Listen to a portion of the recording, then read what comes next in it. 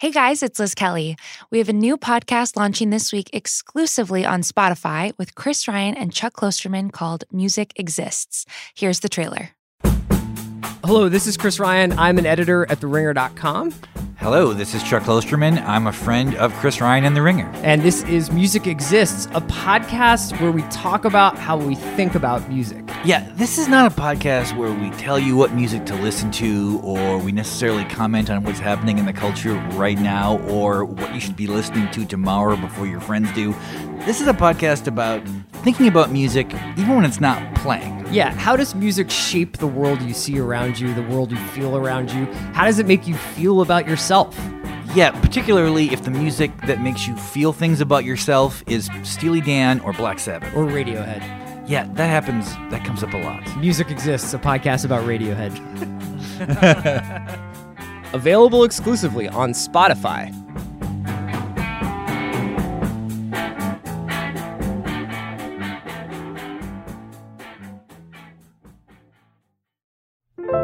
David, on Tuesday, Donald Trump commuted the sentence of former Illinois Governor Rod Blagojevich, who was convicted, among other things, of trying to sell Barack Obama's old Senate seat.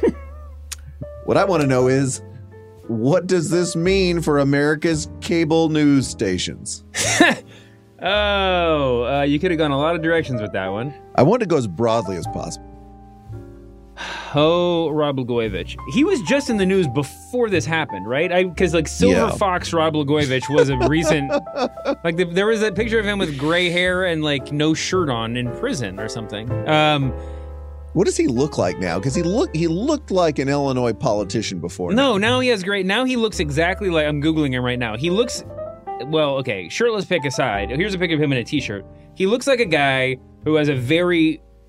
who has a pro-Trump Twitter account with 10 million followers that you've never heard of. He's in his profile pic, he's wearing a tie, and his bio says that he has a daily TV show, and it's on a TV network you haven't heard of either. Right, it's not even The Blaze. It's just something totally different, right? Listen, kudos to Rod Blagojevich. I mean, listen, at least Trump is being consistent here. Right? When Trump was acquitted or whatever by the Senate, when they chose not to remove him from office, there was a whole lot of grumbling where it's like, well, if he can get away with that, why can't I just fill in the blank? And at least Trump is commuting sentences and letting people out of prison who have done the same or similar crimes the one he's accused of committing, right? We're going to see this thing through. Yeah, listen, I mean, Trump is, this is such low-hanging fruit at this point. Just I had no idea that the swamp meant just people who are prosecuting white-collar crimes, that Trump is really just trying to just get rid of all the people who might potentially, or just trying to just set the stage that nothing he does is ever going to be wrong again. It's wild. But, Rod Blagojevich, he's back in, and you asked, how's it going to affect cable news? Oh, God. I don't even know if you meant how overboard they're going to go in covering this, or where is Rod Blagojevich going to work next. Oh. But Rod Blagojevich covering the 2020 election is not impossible. Watch out, Rick Santorum. Yes. He's coming for your job. We are the I've got this thing and it's fucking golden of media podcasts. This is the Press Box, part of the Ringer Podcast Network.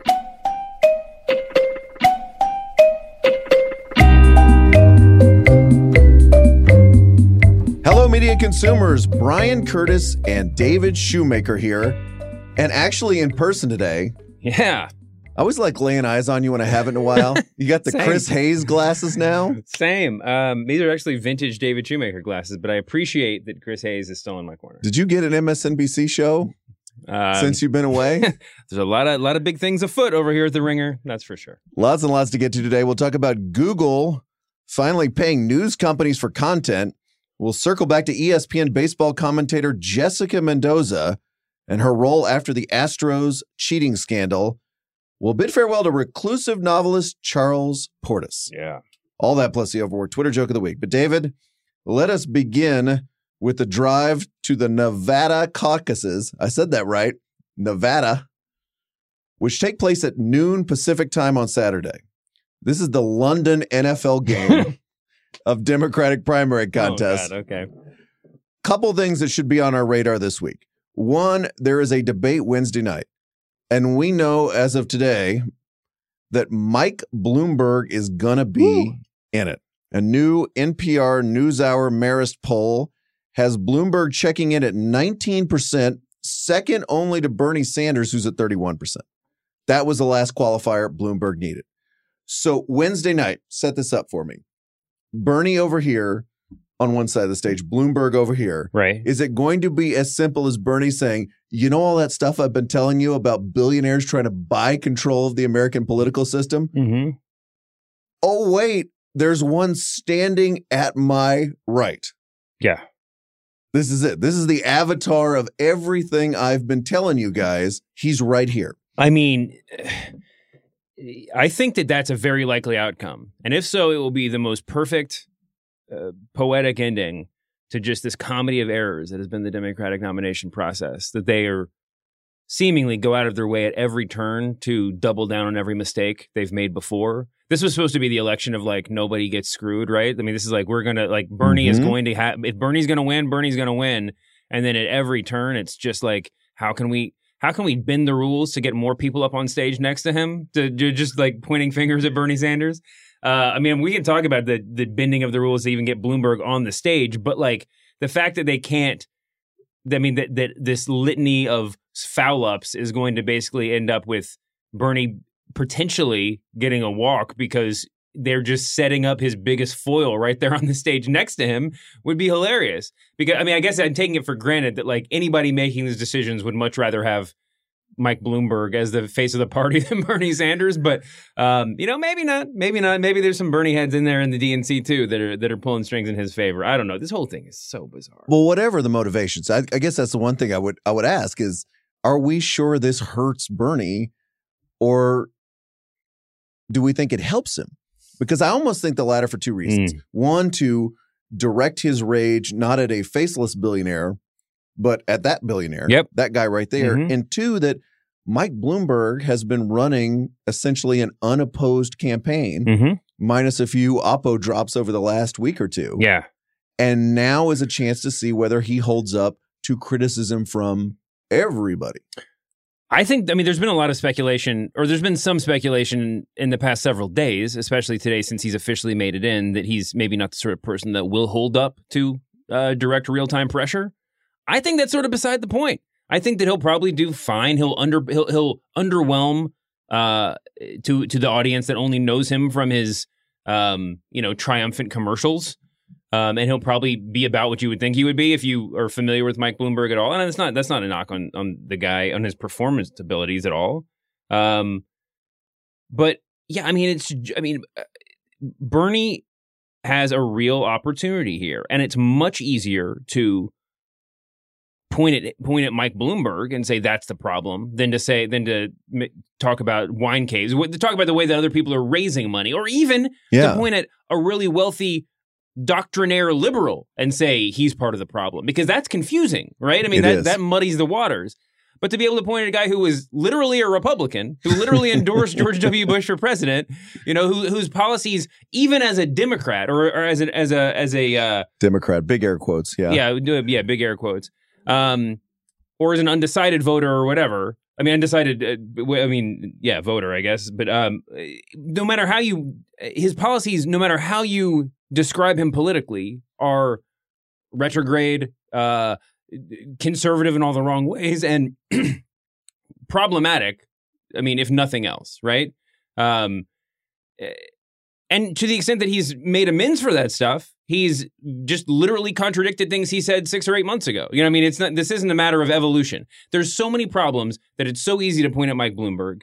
I mean, I made the joke to you, I think, last week that if I were in a debate situation against Mike Bloomberg, my entire prep would be 30 minutes of trying to do a bad Mike Bloomberg impression. And every time he directed a question at me, I would just do an impression of him endorsing George W. Bush. That would be my entire substance. But can we do that for Thursday's show? Yes, work on my impression for exactly 30 minutes. But it's weird. It's like the more you dig into the Bloomberg candidacy, the more you realize that like you could do so much worse than that just by like debating him in good faith.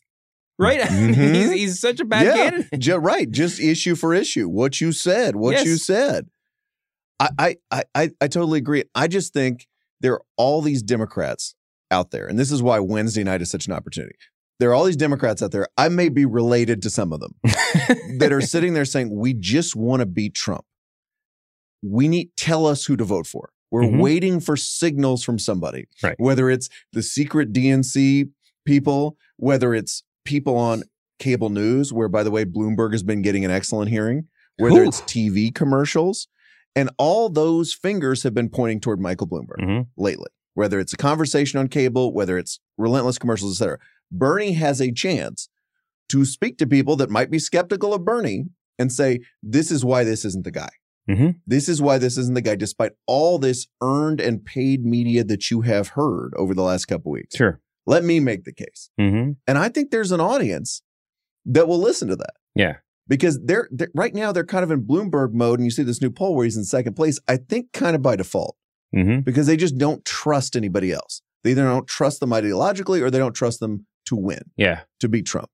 And Bernie can kind of pick at that scab a little bit. Yeah. I mean, the entire Bloomberg candidacy has been a national campaign. I mean, it's just been media buys. It's been, self-adulation and glorification. And that's, I guess, what all politics is to some extent. But that's fine. I don't know if I said this on air or said this to you before, too. But like, if you could just imagine if Bernie Sanders or someone of his ideological ilk was running the Bloomberg campaign, basically trying to skirt around the actual logistics of running for president. Yes. People would be looking at Bernie Sanders like he was the second coming of Mussolini. I mean, it would be it would not, particularly Mussolini. And to talk about getting a fair hearing on cable news, I mean, I may or may not be related to people who more than one person who have told me they turned off MSNBC because of the attention Bloomberg's been getting, or at least the tenor of it. Wow. Which is significant, right? I mean, and just the dismissiveness towards Bernie Sanders. I mean, just inviting on really no-name talking heads to just start lighting torches about the dangers of socialism. But, yeah, I mean, I'd said before that it was easier to point at Bloomberg or to say Bloomberg is the problem than someone else, another Democrat on stage. But it's also easier to point at a person on stage who represents so much of what you hate about Donald Trump and address them than it is to address Donald Trump. I mean, one of the problems that the Democrats have been having over and over again is making this a Trump election when they're sparring with each other, right? Yes. When they're in the weeds sparring with each other. I don't know of any conspiracy theories that the Russians are backing Mike Bloomberg, but the far out. I mean, are you worried about that Donald Trump is, a plutocrat who's going to use his wealth to enrich himself and to institutional and to buy the presidency? Oh, well, look, there's a guy who's doing that. Are you worried that do you buy any of these conspiracy theories that Donald Trump's not going to adhere to the 2-term of office limit and somehow test the Constitution? Oh, look, there's a guy who literally did that as mayor of New York City. We have an actual example. I mean, it's just so perfect. I mean, it's setting itself up. Now, listen. It's a mug's game to try to predict what's going to happen in a debate, especially when, this is not a one-on-one slugfest. This is, and if there's one thing we've learned from the previous debates, Bernie Sanders is the furthest from in control of the mechanics of the debate, right? No one candidate is, but certainly they're not skewing in favor of him. So who knows what's going to happen, but it'll be really interesting to watch. 2 more points. One is, don't we think that we could have a repeat of what has happened at every debate over the last 2 months, where everybody on that stage attacks Bloomberg and they forget to attack Bernie again? And they forget that Bernie is still the front runner in this race and probably is going to win Nevada. Yeah. Bloomberg or not, who's not on the ballot in Nevada. We could be in for a repeat where everybody just forgets to attack the front runner. First, you take out the front runner. Then worry about the billionaire. I think that there's a certain logic to that, just in so much as we've just discussed, that Bloomberg is a problematic candidate and should be, if you're gonna hold your fire on one of them, that might be the right move. There might be time to take him down the road. But you're right, especially in the sense that, Elizabeth Warren is going to go after Bloomberg because she shares so much of the ideology of Bernie Sanders, right? He's evidence of most of her platform. The problems that she's trying to fix her platform as well. But also you have Joe Biden, who's just in dire need of a bump of some sort, right? Ugh. And Mike Bloomberg is literally like coming in on his corner, right? I mean, he has to do better he has to beat Bloomberg. He is riding on Biden's shoulders. And there's no different corner. That's right. the corner. And Mayor Pete is of the top candidates, probably the only one that's shown kind of, well, I mean, I don't want to dismiss Klobuchar, but of the people above Klobuchar, the guy that's probably shown the most fire in the debates of late, be like not just going after people, but having the sort of like steely look in his eyes and fist shaking, counterpunching. He's got to be worried about Bloomberg, and he's going to be willing to go after him. Absolutely. And wasn't he 5th in that Marist poll today? At 8%, something like that. Like if you're him, you're like, because the worry always was you're going to do well in the first 2 contests and you're not going to get past that. Here's my second point. How is the story, the narrative, whatever the hell you want to call it, of this primary race not being written by somebody who is a combination of Aaron Sorkin and Jeff Zucker? Just because I think we get wrapped up in the day-to-day, can we just step back for a moment and realize that here are a couple of things that have happened. An old Democratic warhorse who was the vice president of the United States was attacked by the current president in such a way that the current president got impeached. After, or even possibly as a result of that attack, a Democratic socialist became the front runner for the nomination. The centrists freaked out, and then a billionaire centrist swooped into the race trying to buy the election of President of the United States to oppose the socialist. Yeah. All these things were not in some weird Sorkin HBO drama. All this stuff has actually happened. Yeah. I love it when the contours of fiction and actual content just become the same thing. It's unbelievable. Right?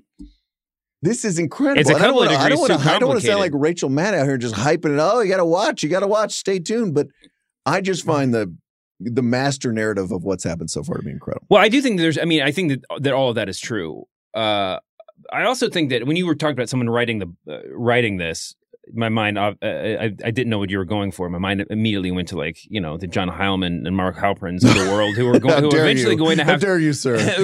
Someone's eventually going to have to write the story of this campaign, and it's Ryan Liza and Olivia Nuzzi. What tandem is going to? I just think that there's very few voices out there, even journalistic voices, that can do justice. Well, that will be able to do justice to a Bernie Sanders campaign the way that has been done to a Hillary Clinton campaign or something of that sort, right? Bernie Sanders is a different sort of politician, and I think that goes. To what you were just saying. I think that the wild way in which this primary has evolved so far, it's all true, but in some ways it does a disservice to Bernie Sanders and the movement he's created. And this goes back over 4 years. And that it's just the very baseline part of the story that he was ever in position to be where he is a remarkable accomplishment and says a lot about where we are with our national politics now. So absolutely. And like I said, don't sleep on the position where he is. No, it's still the pole position until we hear otherwise. I want to leave you with one note, David. You know how I love a mercilessly close reading of a news article that was probably written in 10 minutes. Yes. I have been doing that a lot lately. And one of my favorite tics of political reporters is calling whatever the next Democratic contest is the all-important fill in the blank. So we had the all-important Iowa caucuses, which that phrase actually appeared in the New York Times. Then it was followed by the all-important New Hampshire primary. Now, from the Boston Globe, just piping hot off the press, here we go. They're talking about endorsements. Not Harry Reid, the former Senate Majority and Democratic kingmaker here, by the way, kingmaker, oh my Lord, who is holding off on endorsing a candidate before this Saturday's, wait for it, all-important Nevada caucuses. Now, if every contest is all-important, can every contest be all-important? Shouldn't If you're all important, the next one can't also be all important. Right? Yeah. Do we need to get Craig Gaines in here for a copy at it? Yeah. Craig, it would just be the important Iowa. I don't know if that has quite the same flourish. We got to find some synonyms. And this is an oldie but goodie. This is like decades old. The all important Nevada caucuses. I get the question here is just how long can we take all important, right? Are we going to get into May? Are we going to get all the way to Guam or whatever the final one is down the line? The all important Guam caucuses. In some sense, they're all important. So. They are all important. No hyphen. All right, time, David, for the overworked Twitter joke of the week, where we celebrate a gag that was so obvious that all of media Twitter made it at exactly the same time. Please send your nominees to @thepressboxpod, where they are always gratefully received. News, David, from the music world, from the world of music, as Marv Albert would say. I got this headline for you. Pneumonia forces Elton John to cut short the Auckland leg of his world tour. Pneumonia forces Elton John to cut short the Auckland leg of his world tour. It was an overworked Twitter joke to write, I guess that's why they call it the flus. Oh, that's fantastic. And I don't even think it's overworked. I think just one person made it, but I'm going to king for a day. It's overworked. From this weekend's NBA All-Star festivities, I know that you, like every living and breathing employee of The Ringer, was watching the slam dunk contest. Mm-hmm. An event in which Judge Dwayne Wade took some heat for handing the contest to Derek Jones by giving a 9 instead of a 10 to a dunk by Aaron Gordon. Right. The important part of that was not the mild rage on Twitter. The important part was the meme that came out of Dwayne Wade looking completely stupefied sitting in the stadium. Some of my favorite jokes off of that. Me when I watch someone order a grande coffee in a venti cup at Starbucks. This one was from Jamel Hill. When Popeyes is out of spicy breasts and it's only 1:30 p.m. And then Dwayne Wade on his own social media said, me reading through my comments like I was the only judge to give out a 9.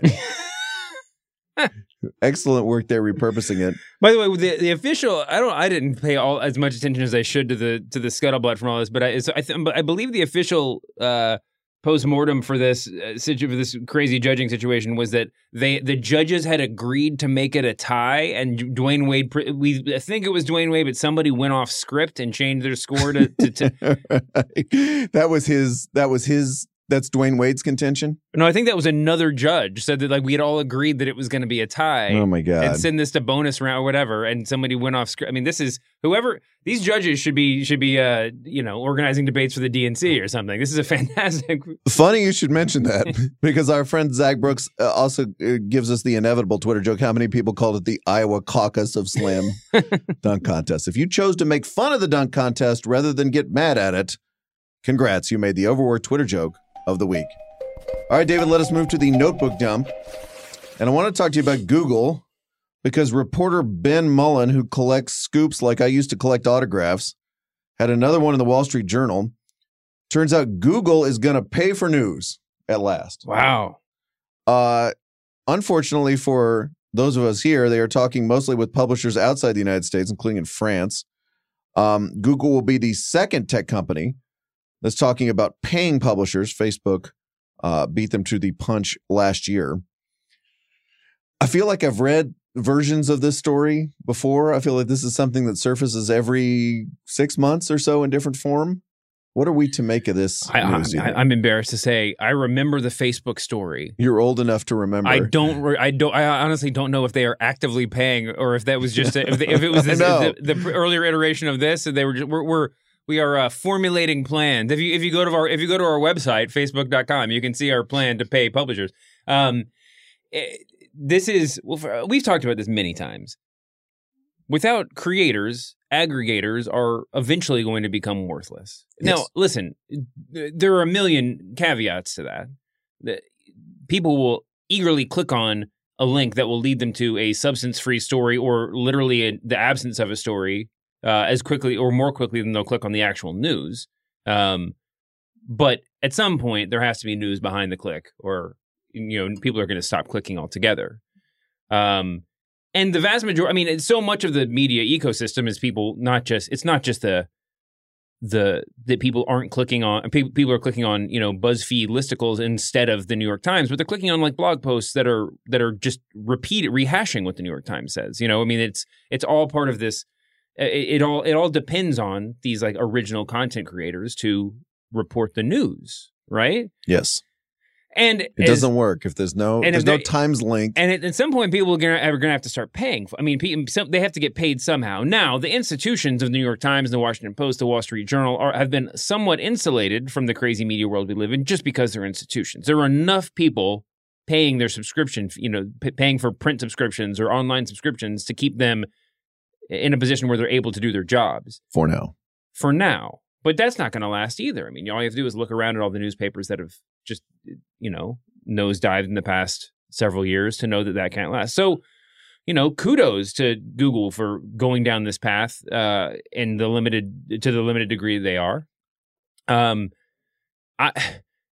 would hope that someone with the power of Google, I mean, specifically Google, could be figuring out a way to make this work on a more on a more functional basis, right? I mean, how many people have hypothesized about, what if you had an Apple account and you paid half a cent for every link you clicked on? There's been everybody has like thought their way through this one way or the other. Third decade of wondering that about and newspapers and I mean Google, the iTunes of journalism. Like, how many fucking times have you heard that phrase? But the roadblock to this up until now, or up until I guess when Facebook started this conversation, is that it depends on Google, Facebook, Apple, one of these major, Amazon, one of the big major players to actually like institute it, right? Because you can't just like, you can't have like an app you can buy into just as like a charity, if no one, I mean, some people would do that. Right. I would do that because it would save me remembering my logins for everything are. Right. But more to the point, they should have to pay. They should have to pay. And not us have to pay. Because they're getting ad traffic from it. I mean, Google more so, as much as anybody else. We should pay, but they should also pay because they're doing this. I completely agree. And when I was thinking about the McClatchy bankruptcy last week, which we did not talk about, but basically at McClatchy, this chain of newspapers all across the country, including our very own Fort Worth Star-Telegram, declares for bankruptcy last week. And there's almost a cynical part of me that says, well, isn't this amazing timing? Because you wait until all these newspapers are half dead. Oh, for Google, yeah. Or 3/4 dead, where they pose no threat to big tech at all. Mm-hmm. And then you say, well, we don't want you to die completely because, as you point out, if there's no Fort Worth Star-Telegram filing like a City Hall story every couple of days, we can't put that into our news product. Yeah. So here's a little chump change to kind of putter along at your current level. We know because of hedge funds and other reasons, you're probably never going to get back to the glory days. Almost certainly never going to get back to the glory days or even close to that. But putter along, don't die completely. And then, hey, we'll feed your, stuff, which gets rarer and rarer into the Google machine or Facebook or whatever our news product is. Mm-hmm. And I'm like, okay, well, I guess it's better than nothing. Yeah. There's not going to be like an athletic of City Hall coverages around the country, right? I mean, I guess not. I mean, there may be, but someone's going to, sounds like you just said the next great journalism tech idea. Email me if you have some VC you want to hand over. Yeah. Why I joined the athletic of City Hall coverage. That'd be fantastic. But no, I think that someone's got to pay. Someone's got to, that sounded really dark. Someone's got to pay. Someone's going to pay for this news crisis. But and so this is, and Google is, like you said, they should be paying. Let's talk about Jessica Mendoza, David, because Mendoza Gate, or whatever it was called, has finally ended. Mendoza, if you don't know, was an analyst for Sunday Night Baseball on ESPN. And also, rather awkwardly, she was at the same time an employee of the Mets. Mm-hmm. Mendoza went on ESPN and criticized a former Houston Astros pitcher for revealing the team's sign-stealing gambit, which meant that Mendoza was indirectly defending the Mets, her employer, who had hired a former Astros coach as their manager. Right. If you couldn't follow that, it was a shit show. Mendoza got the classic, we're giving you an extension demotion, whereby ESPN took her off Sunday Night Baseball, put her in the World Series radio booth, and then gave her a new contract. You read the New York Post's Andrew Marchand for more on that. One thought occurred to me about this, which is, I hear this when I talk to ESPN people all the time. Whenever they have somebody who's calling a game that the public is still getting used to, still getting their legs. Right. We've seen 100 versions of this, Monday Night Football and elsewhere. The one thing they always say is, we're going to take this person, and I know what we're going to do. We're going to put them on First Take. We're going to put them on Mike and Trey in the morning. Yeah. We're going to run them through that ESPN car wash. Guess what? That's how Jessica Mendoza got in trouble. And it turns out that not putting your foot in your mouth when you're talking and arguing and having takes for minute after minute or hour after hour, that turns out to be a pretty underrated skill and a very particular skill. Yeah. We always make fun of the take artists on sports TV, but that turns out to be a big skill. And here's a case where somebody is just like talking about Jessica Mendoza having like a fiery hot take on sports TV would not be in your top 5 things that could happen and could adversely affect your career at ESPN. Here we are. Yes. Yeah.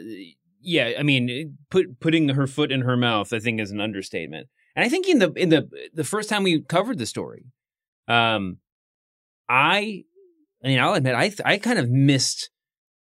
I mean, because you said the word car wash. I mean, this wasn't a one-off statement, right? I mean, she basically made the statement 3 times in one visit to Bristol. You know, went down the list of shows and doubled down. I think I was a little bit oblivious to the really pointed nefariousness of the whole thing, which was like the defense of Carlos Beltran, right? I mean, the defense of like current Mets employee Carlos Beltran. Yep. Whose name she didn't mention. I believe she'd never in the entire car wash. Once again, she didn't mention anybody's name except for the pitcher who leaked the story. Mike Fires, that's right. So yeah, this is a really hard thing to do, to go out there and not make a fool of yourself on these ESPN daytime shows. It's a particularly hard thing to do if you're conflicted, if you have conflicted interests, like spilling out of your pockets, right? It's amazing. And it's, again, this is the fact that she did 3 of these shows. And by the way, reconstructing this timeline in my mind, I'm indebted to Ben Koo of Awful Announcing, who wrote a good column on the subject. But he points out, I think, that it was that the fact that she did all 3 means that, like, there were multiple sign-offs on this. This wasn't like her popping up on local radio because someone called her while she was doing something else. No. Right? This is what they want her to do. This is exactly what they wanted her to do. She came on with Let's put her out there. Yeah. This is our expert baseball commentary. We got a huge baseball story. And it turns out that some takes can actually be too hot, especially when they're like really problematic. Especially when you're just right in the middle of all this stuff. It's so, I mean, it was just such bad form for everyone involved. Mm-hmm. She eventually walked it back and failed at walking it back. There was a statement on Twitter. And let's be honest, like, a lot of this arises from people being dissatisfied at Sunday Night Baseball. And particularly Jesse Mendoza on Sunday Night Baseball, and how that whole 3-person booth with Matt Vasgersian and A-Rod was working. Because, yeah, I'm comparing her to Charles Barkley is not particularly useful. But if Charles Barkley had done a don't snitch take, which, by the way, Charles Barkley has actually done, if you jump onto Google and find that, nobody would care. It'd just be like, oh, I mean, people get mad, but nothing would happen, right? This is, her position at Sunday Night Baseball was precarious to start with. Then this happened. It highlighted this conflict that everybody had said, like, why is this happening? And here we go. She got a new job. Yeah, and to come down just defiantly on the wrong side of history. And not just like, this is when we look back, this will look like a bad statement. This was immediately in real time. Everyone was just like, what? Yeah, I know. Like, it was not bad look. It was just bad. That was just terrible. We didn't even need to go to bad look, right? It was just, this is the wrong take. Yeah. This is wrong. David, from the world of letters, from the world of underappreciated letters. Oh, yes. Novelist Charles Portis died on Monday. Let's briefly make this into a media story just to satisfy the terms of our agreement here at the Ringer Podcast Network. And then you and I can just talk about why you love Charles Portis. Great. He was 86. He famously did not do publicity. Yeah. Jonathan Lethem once said he's everybody's favorite least known great novelist, which I love. Portis refused interviews to even admirers like the journalist Ron Rosenbaum, who wrote in the, let's see, what is this, January 1998 issue of Esquire, Portis has become the subject of kind of a secret society, a small but extremely elite, if I say so myself, group of admirers among other writers who consider him perhaps the least known great writer alive in America. Tell me, and I remember seeing several Portis books on your shelf back in our cohabitating days. What was interesting or distinct about the cult of Charles Portis? Yeah, I mean, the secret society is an interesting use of remember, this is 1998. Yeah, so it's still harder to find. Oh, for sure. I mean, I mean, most everything except True Grit was probably out of print in '98. Maybe Dog of the South was in print. But Secret Society is I mean, an interesting choice of words because he wrote about the Secret Society in Masters of Atlantis, which is a fantastic, underappreciated, even on his own terms, novel. But yeah, I mean, to me, it's not just secret society. The phrase I always find myself using is secret handshake, where you would find yourself. I mean, I used to work. I mean, I don't know if this is full disclosure or like, holy hell, listen to my story. I worked at the Overlook Press. We reissued Charles Portis. It's one of the reasons I went to work there. They just put out Dog of the South, and I was like, this is fantastic. Like, then I was with that Ron Rosenbaum essay as like the afterword appended to it, and it was when people found out that I worked at the Overlook Press, they would just be like, oh, wait, you guys are doing Charles Portis? And they would know, like, people who knew Charles Portis knew the Overlook Press. I mean, they made all the connections. The Dog of the South is, The Dog of the South is a novel about a man who goes on a road trip to track down his wife who has left him for another man. So he's like following them down many thousands of miles of highway. It's hilarious. He encounters a bunch of crazy people. Wild things happen to him. But this is not the Grapes of Wrath. There's not some deeper, message that can be blown out for, metaphorically through generations or anything. And yet this book is considered like one of the Bibles of the Simpsons writing staff. I mean, it's the sort of like, it's the book that you just like hand to people when they're just like, what should I read? Just like, don't even ask. Just like, take this and go.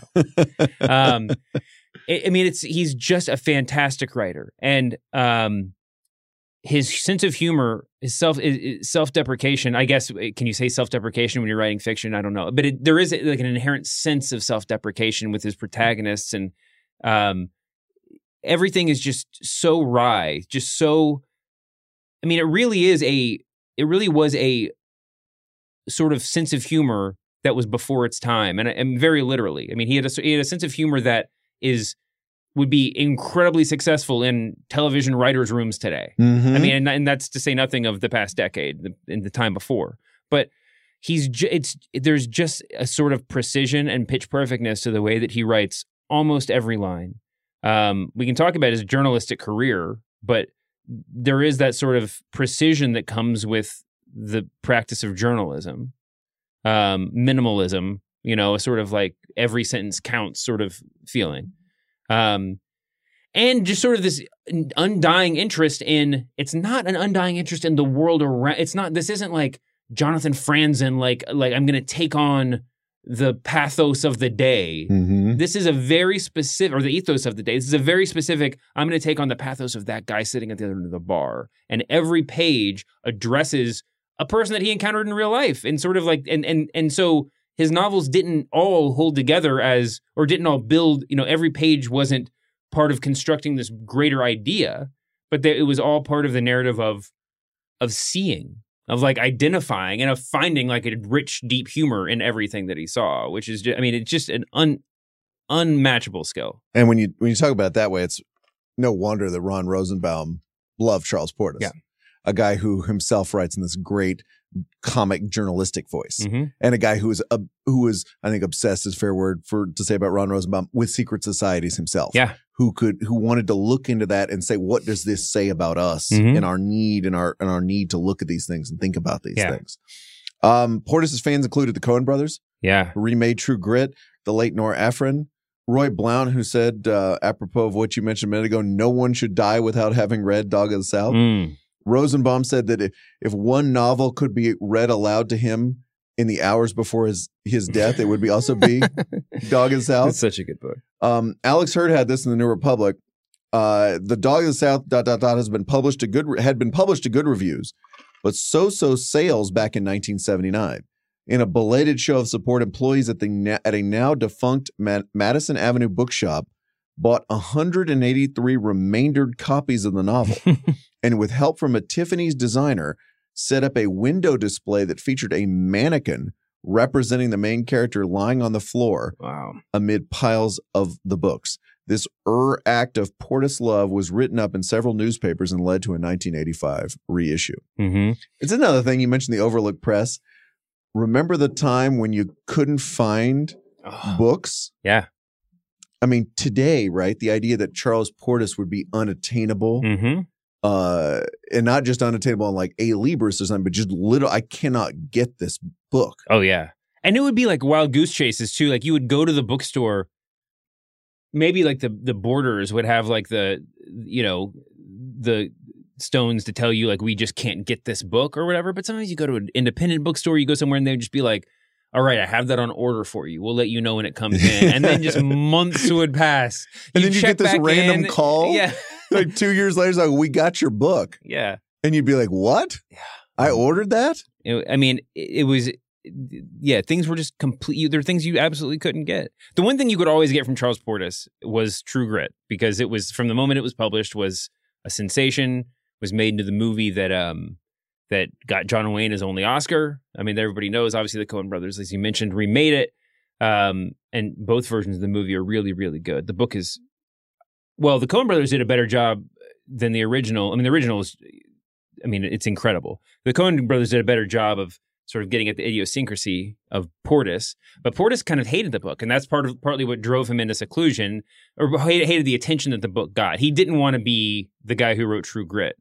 It gave him financial independence, Mm-hmm. I think Rosenbaum pointed out. Yeah. But it sits weirdly, and I'm quoting from his piece again too, or sort of subtweeting his piece, but it sits oddly in the canon with the other books. Oh, and I think you can say it doesn't fit necessarily with the other books, but you can also look at it as him retreating, because he retreated obviously from public life. He lived, in a Arkansas apartment above a bar or something for the second half of his life. But I like retreating from public life means living in Arkansas. Yeah, exactly. He retreated from public life, but he also sort of retreated back to what he was doing before. I mean, Norwood was a book. It was his first novel, and it was a relatively svelte, very smart book about a guy who goes on a road trip tracking somebody down, and then True Grit happens, and then then after that comes Dog of the South, which is sort of the same thing. And then there's Masters of Atlantis, this sort of like globetrotting book. I mean, he's very much a road trip writer. I mean, and that's what True Grit was too. But he stayed out of the Old West. Yeah. I'll say one last thing before we move on. When I was working there at the Overlook Press, mentioned earlier, Charles Portis did not have email. Unsurprisingly, he, I guess, had a phone that we did not call. It's apparently an unlisted number. Back when that also existed. And back when you respected those sorts of things, even if you had it, Right. I remember the publisher at one point wanted to try to extract his last novel from him. And Peter Mayer, who also died recently, Peter got on a plane and went to Little Rock and and just showed up on his doorstep, and they went out for a beer, and he tried to, he eventually, I think, got a collection of essays out of him, got the permission to publish something different. But that was how, he wasn't immediately accessible. And I probably wrote him a couple of letters because that's how we had to get in touch with him.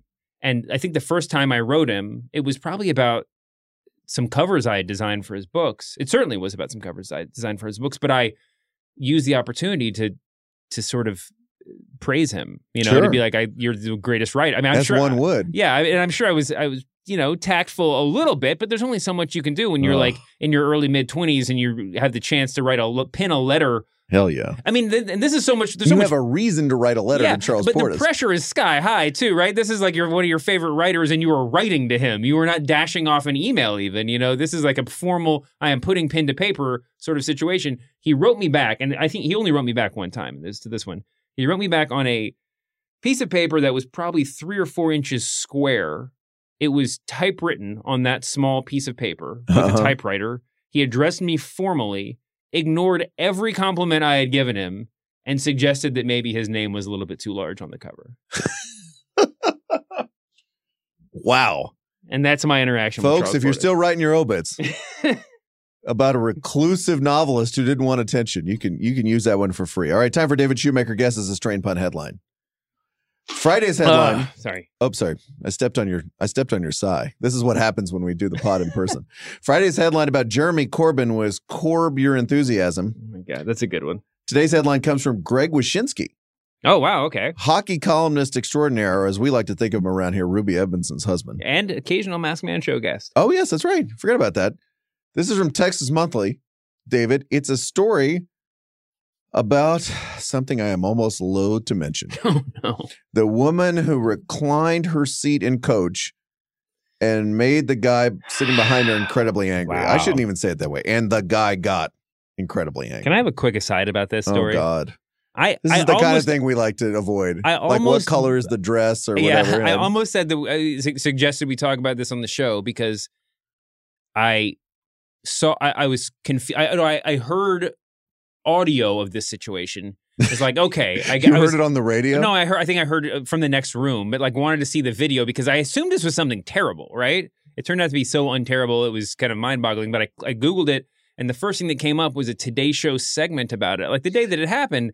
And I know the Today Show is not, the Gray Lady or anything, but like it did seem even for them like this is what we're doing now. We're just covering memes, And, like the woman did like a tour, I think, eventually. Yeah. The woman in the seat did a tour of the shows. Pretty sure I saw her out and about. Yeah. Anyway, this piece does not take a side in Texas Monthly, David. It's mainly about how terrible air travel is generally. Yes. And how, and here I'm leading you a bit, it shows how society writ large is going down the toilet. This particular little moment. What was Texas Monthly's Going down the toilet? strained pun headline? First of all, what was the seat doing? Recline. Oh, the recline of the recline. I was going to say the rise and fall of the decline of what is it? I'm waving David around like a third base coach here. The recline of modern civilization. The recline of Western civilization. That's what there it you is. go. All right. The recline of Western civilization.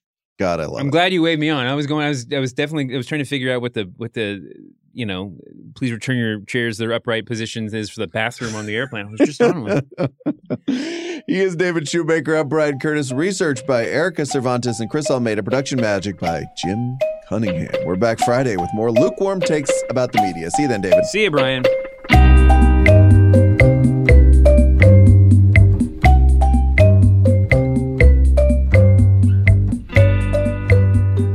If you couldn't follow that, it was a shit show. Right.